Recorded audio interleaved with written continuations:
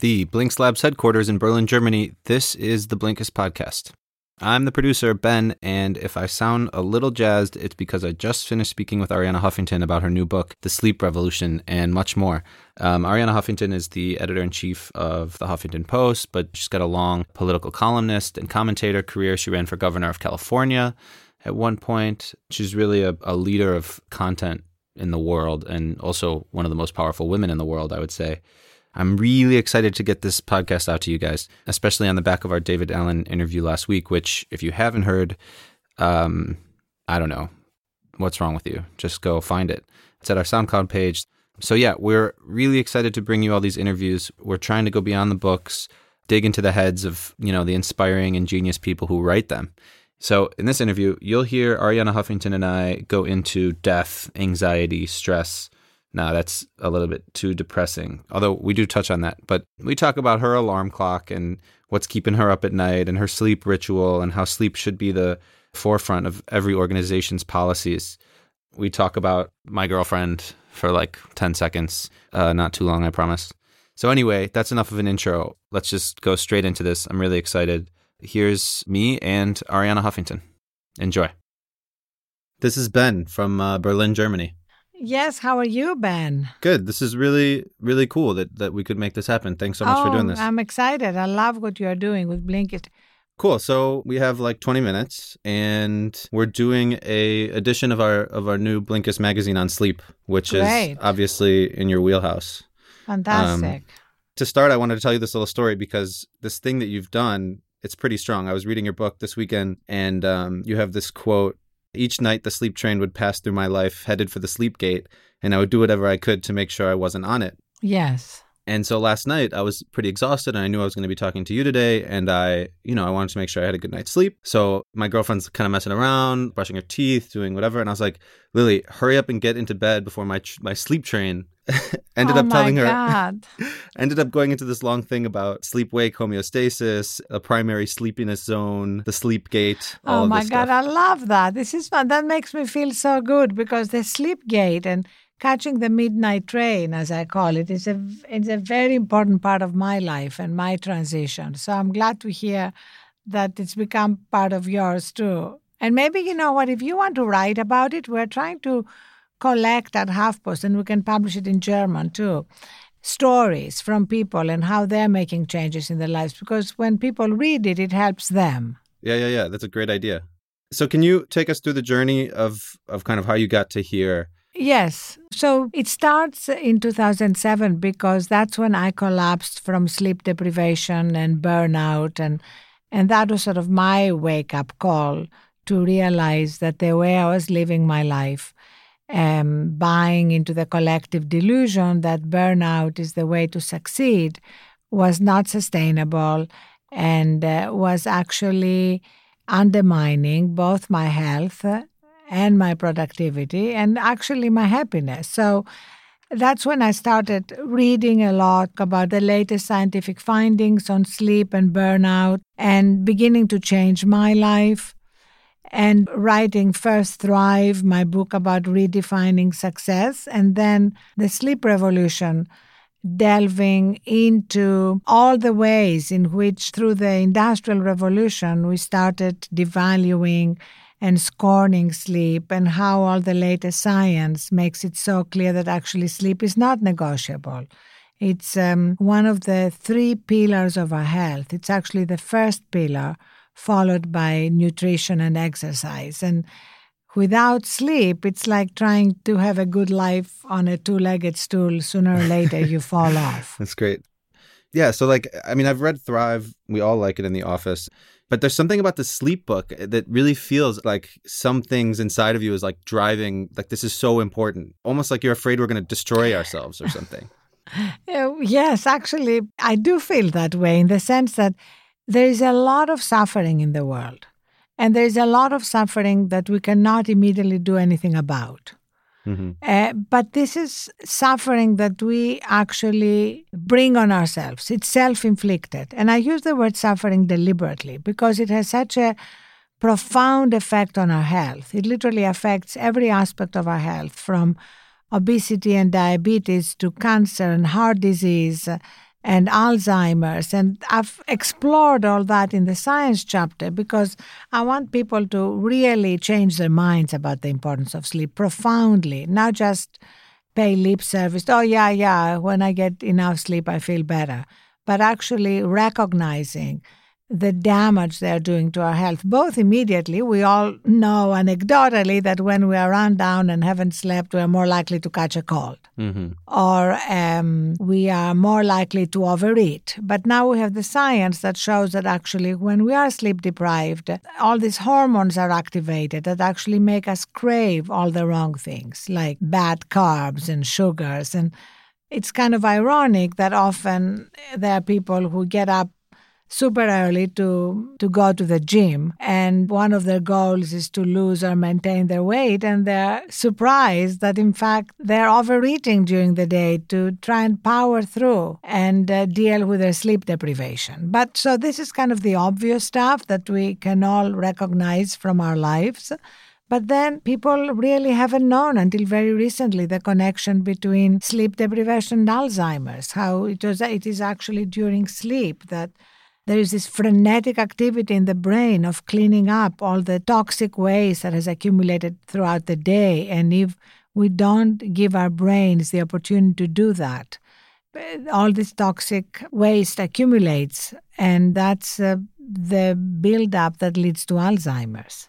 Right. There's this idea that, a wrong idea, that when we sleep, nothing is happening, right? That sleep is wasted time somehow. Exactly. But in Chinese medicine, for example, they've known for thousands of years that it's as important as eating. It's nourishment. But how do you convince people? Like, how do you battle this kind of short-termism? I can imagine a startup founder saying, if I get 4 hours of sleep for 2 years, but get that funding, then I'll be rich and then I can sleep. Like, how do you make that argument to people, against this short-term thinking? I think that's why I'm saying it's so essential that people read the science and understand the science first. Because if they are not absolutely convinced of how imperative and non-negotiable sleep is, it's going to be much harder for them to change any of the habits I suggest we need to change in the book. So the first step is to recognize that it's not only their health that is impaired, but their productivity and creativity and decision-making, which are, of course, absolutely essential for good founder decisions. Okay, let's say I don't care about my health, I'll pay the price short-term to build my company. But all the evidence shows that the prefrontal cortex, where a lot of this executive functioning and decision-making is housed, is dramatically degraded when we're sleep deprived. And the fact that 3/4 of startups fail should actually be a warning that maybe if we got enough sleep and made better decisions, we would have better results with our startups. Right. To me, this is such a money quote from your book. A CEO who's bragging about getting only 4 hours of sleep a night is essentially saying that he or she is making decisions while drunk. Yeah, I just Instagrammed that today, so actually. Good. It's so good. I love it. But so, what happens if a congressman or woman were to ask you, hey, Arianna, I really want to bring this up, on the Senate floor. How would you craft that proposal? Or even if a CEO were to say, hey, let's make this reality, let's give this to our HR department. What are the steps that these big organizations should take? Well, these are sort of two very different aspects of what we're talking about. One is policies, which can include family leave for the times when you give birth or you have a sick member in your family, and that's incredibly important. A living wage is incredibly important because, of course, financial problems keep people up at night. So there's a lot that needs to be done at the policy level. But my new company, Thrive Global, is focusing at what can be done at the corporate level. Because the question is, how do you go into workplaces and change the culture so that self-care and getting enough sleep, having breaks for renewal, taking real vacations, establishing a sustainable relationship to technology and our devices are primary in the way we handle the business. And then what happens when we do that is that we realize that it's not just the employees who are healthier, more productive, and happier, but the bottom line of the company is affected. And we have a lot of evidence to prove that. Mark Bertolini, the CEO of Aetna, one of the largest healthcare companies in the world, for example, introduced a lot of wellness programs into Aetna and brought Duke University to track the impact in the first year, and they found 7% reduction in healthcare costs and 62 minutes a week improvement in productivity. So I think what is key here is to measure the result and the impact, because that's when it's more likely to take programs like that out of the HR department and actually into the CFO department, because they affect the company's bottom line. And increasingly, a lot of companies have problems recruiting and retaining the best and most creative millennials because they begin to have very different values in how they want to lead their lives. And so one of the incentives for companies to introduce changes in the workplace is recruiting talent. Yeah. Cool. So that's the stuff I like about the top-down approach. But from the bottom-up or like individual approach, what about stuff like basic things like that my listeners can use in their daily life? The book is absolutely full of them, and I would definitely recommend that people go out and get it. But I'm curious about a couple little things like alarm clocks. Do you like alarm clocks? What's your alarm clock situation? Well, first of all, I don't like alarms. I think that the natural way of waking up is incredibly important, because just think of the word alarm. What does it mean? Right. It means that something isn't right. It means that we wake up in a fight or flight mode with a cortisol stress hormone flooding our bodies. So I have an analog, old-fashioned alarm, so that if I want to put an alarm on because I want to be sure that if something happens and I don't wake up, which actually has not happened, because the truth is that we can overeat, but we cannot oversleep unless we have a severe depression or we are narcoleptic. But I think it's always good not to have to worry about it, that there will be an alarm there to wake you up if for some reason you oversleep. But it has never happened to me when I've allowed myself to get 8 hours sleep, which is my optimal number.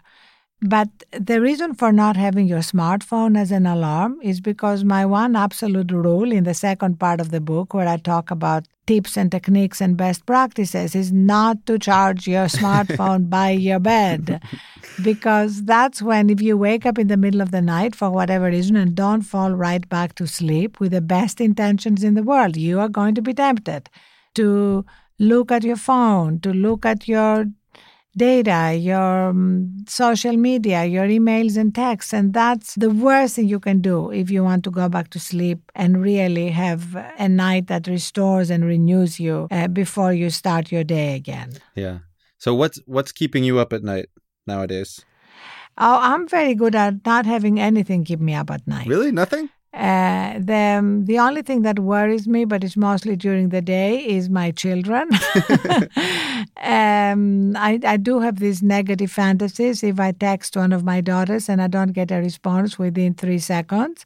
But I'm working on it. I know it's an irrational fantasy. But I'm very good about a demarcation line between my day and my night. You know, every day has obstacles, challenges, problems. But I have a kind of sacred ritual that allows me to transition to my time for sleep and put the day behind. It's like the day is done. Mm-hmm. And taking my phones out of my bedroom is the first step. Having a hot bath that slows down my brain. Wearing dedicated sleep clothes rather than the clothes I used to go to the gym in, which is what I used to do. Mm-hmm. Reading real books that have nothing to do with work, you know, poetry or philosophy or novels. All those things help kind of slow down the brain and allow me to transition to another modality. And you really do that every night? 30 minutes before I turn off the lights. Because you know why? I love the way I feel when I wake up fully recharged. And I actually cannot stand myself when I wake up exhausted. I don't like the kind of person I am. I don't want to be around me. Yeah. I'm more irritable, more cranky. get more upset about little things. So it's totally worth it. I mean, my experience is like once you have a taste of it, why would you go back? You know, like once you have a couple nights in a row, like that's the whole argument. I mean, I love that. You know, that's a great point. Once you taste it, why would you go back? Yeah, I mean, that's beautiful. You have to write about it. All right, last question. It's morbid, but the role that death plays sometimes in your books. Yes. And one thing you said in Thrive was this idea of the eulogy. I'm really curious about how you would think your sort of personal eulogy would have changed since 2007. Yes, well, I feel it's so important actually to bring death into our lives. I don't think that's morbid. I think it's what every philosopher has advocated. You know, Socrates used to say, practice death daily. The Romans used to carve memento mori, remember death on statues and trees, not because of being morbid, but because when we remember that we are all going to die, that as the Onion headline puts it, the death rate holds steady at 100%, it makes it much more likely that we're not going to be up at night worrying about things because everything is put in perspective. Right. And this connects back to this idea of we are more than our resumes, you know? Exactly. If we think that's all we are, then it must be a terrifying way to live our lives because we know for sure that our resume is going to die with us. Mm. We know for sure our personality is going to die with us. So whatever remains, if you believe, as I do, that the soul remains, has nothing to do with our resume. And that's why I think, for me, it's kind of wonderful to bring death into our lives. It makes every moment much more joyful. It makes it easier to feel gratitude for our lives and for all the people we love and all the things we love in our lives, and to keep remembering that it will all come to an end and we have no idea when. Totally. So you must feel a certain amount of pride, and like I said at the beginning, I really feel that you really care about this and helping people. You must feel good about getting this message out there. I care very much about this. I care very much about bringing it to young people particularly because I feel that my generation has given millennials, just completely the wrong message about sleep and burnout, and it's our job to help correct that. And that's why we did a great Sleep Revolution college tour. We've reached 350 colleges. We reached thousands of students, and it's been amazing to see what they've been writing about how their lives are changed. And again, it's that unnecessary suffering that we talked about at the beginning. There is an epidemic of mental health problems in colleges, of depression, anxiety, and all the science shows us that when you scratch the surface underneath depression and anxiety, in 80 to 90% of cases is sleep deprivation. Yeah. Yeah. Well, look, that's 20 minutes. I really, really appreciate this. And thank you so much. I loved our conversation. I look forward to staying in touch and to have you write about your insights, which will help a lot of other people. Cool. Thank you. Yeah, and think of us on your next book. Oh, absolutely. Cool. All right. Have a nice day. Thank you. See ya. Bye-bye. Bye. Today's Blinkist podcast was produced by me, Ben Schumann-Stoller, and Ben Jackson, who's standing in for Odie, currently on vacation inside a hot air balloon somewhere over the Czech Republic. Hi, Odie. If you're looking for more Blinkist interviews, check out our page on iTunes or SoundCloud. I have to give another plug for the David Allen interview from last week. Caitlin and him talked about some really good stuff. Why productivity is a bit overrated, how you know when you've mastered his getting things done system, even things like martial arts. So seriously, look it up. It's on our SoundCloud page at the top. And if you like what you heard here today, we would really appreciate it if you left us a rating on our iTunes page, subscribe, and tell people about it. That'd be really, really nice. Either way, email me and the rest of the team here at podcast@blinkist.com. If there's someone you want to hear on here, topics you want to see us cover, we'd love to hear from you. You should also visit Blinkist.com/magazine to find more great stuff in our third magazine issue.